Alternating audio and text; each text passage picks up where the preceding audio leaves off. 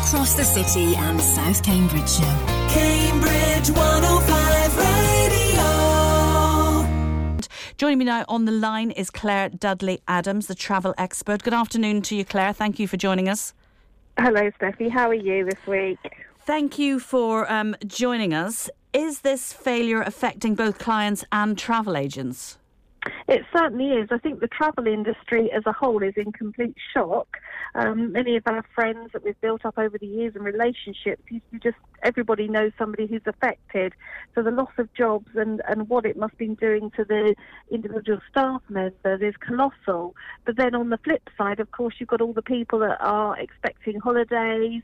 There's disappointment, there's upset, and also not really knowing what they're doing. So it's a double-sided edge here, and so sad for so many people. So what advice, Clare, would you have for customers who have future bookings? So it's a bit of a different advice depending on how they book. If they booked through Thomas Cook, they need to process a claim through the CAA, and all of the advice is given.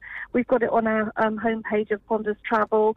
If not, if you go onto the CAA website, you can apply for your claims form.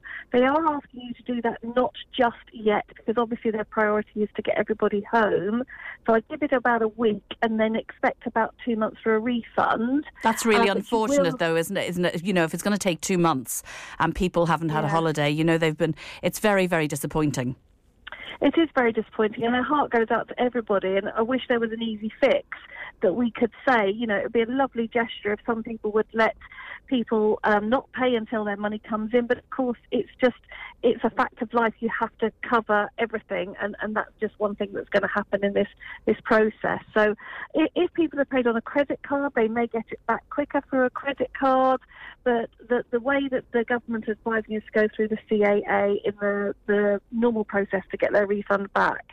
We've been finding that people that are travelling fairly imminently are booking again, they're having to pay out again, but the really, really disappointing news, and something that horrifies me to be in this industry, is that airlines and hoteliers have been putting the prices up, and that really upsets me. But again, it's totally out of our control. Absolutely. I think BA have been criticised, haven't they, for hiking prices? They have, yes. Yeah. I heard a story yesterday that 4 pilots from Thomas Cook were in Miami and trying to get home, and they rang and explained their situation to BA, where there was 4 seats left, and they tried to charge them £10,000 each to get on that flight. Virgin flew them home for nothing. Now, the top executives' pay, this obviously is going to have to be addressed, isn't it? £50 million in pay and perks. Do you think they knew it was on the way out and they're just, on the gravy train, if you like? It's hard to say, isn't it? Because we don't know. Only those people that have conducted themselves in this way know. I just hope to goodness if they did do this, that it gets found out and they're asked to repay that money and help pay some of those wages, those poor staff who've now lost their jobs. There's lots of speculation what went wrong. I've been listening to people all day, talking about the downturn of the high street business. Online bookings have affected it. What's your gut feeling on this? Well, I would turn the flip coin again. I've only opened my high street travel agency this year, and I've been in travel for 35 years now. I don't think it is necessarily a thing that travel agents are in a downturn, because we've just had our most successful year ever. Obviously, when there's talk of Brexit and now with this, it does make people a little bit less inclined to book things, but as soon as the dilemmas are over, they then get on and book. There's plenty of people out there that work really hard, that want their holidays, and I would say make sure you do book with a travel agent, because doing it independently, you are not covered by things such as ATOL and ABTA, and you find yourself completely on your own in a situation like this, and nobody to hold your hand. And we certainly will be holding the hands of any customer that has been in this unfortunate situation, or they have anything going forward that causes them problems. The organisation Getting Thomas Cook Passengers Back to the UK says the programme's off to a reasonable start. That's not really good enough, is it?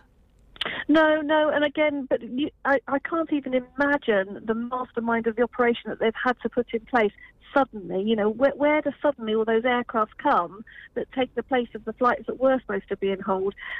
I'm really hearing mixed reports of good and bad. The worst thing I'm hearing is about hoteliers that are holding their clients ransom for money. The CAA are saying don't pay it because you shouldn't be paying it.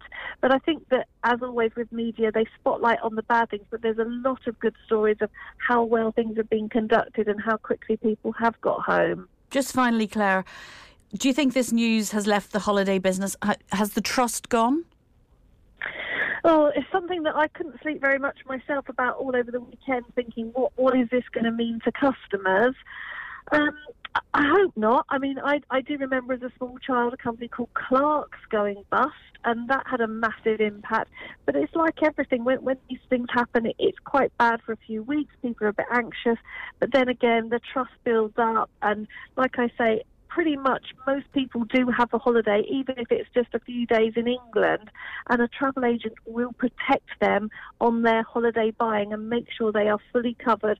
So if anything does ever happen, they are fully protected. OK, Claire from Ponders Travel, thank you very much for joining us this afternoon. Thank you, Steffi.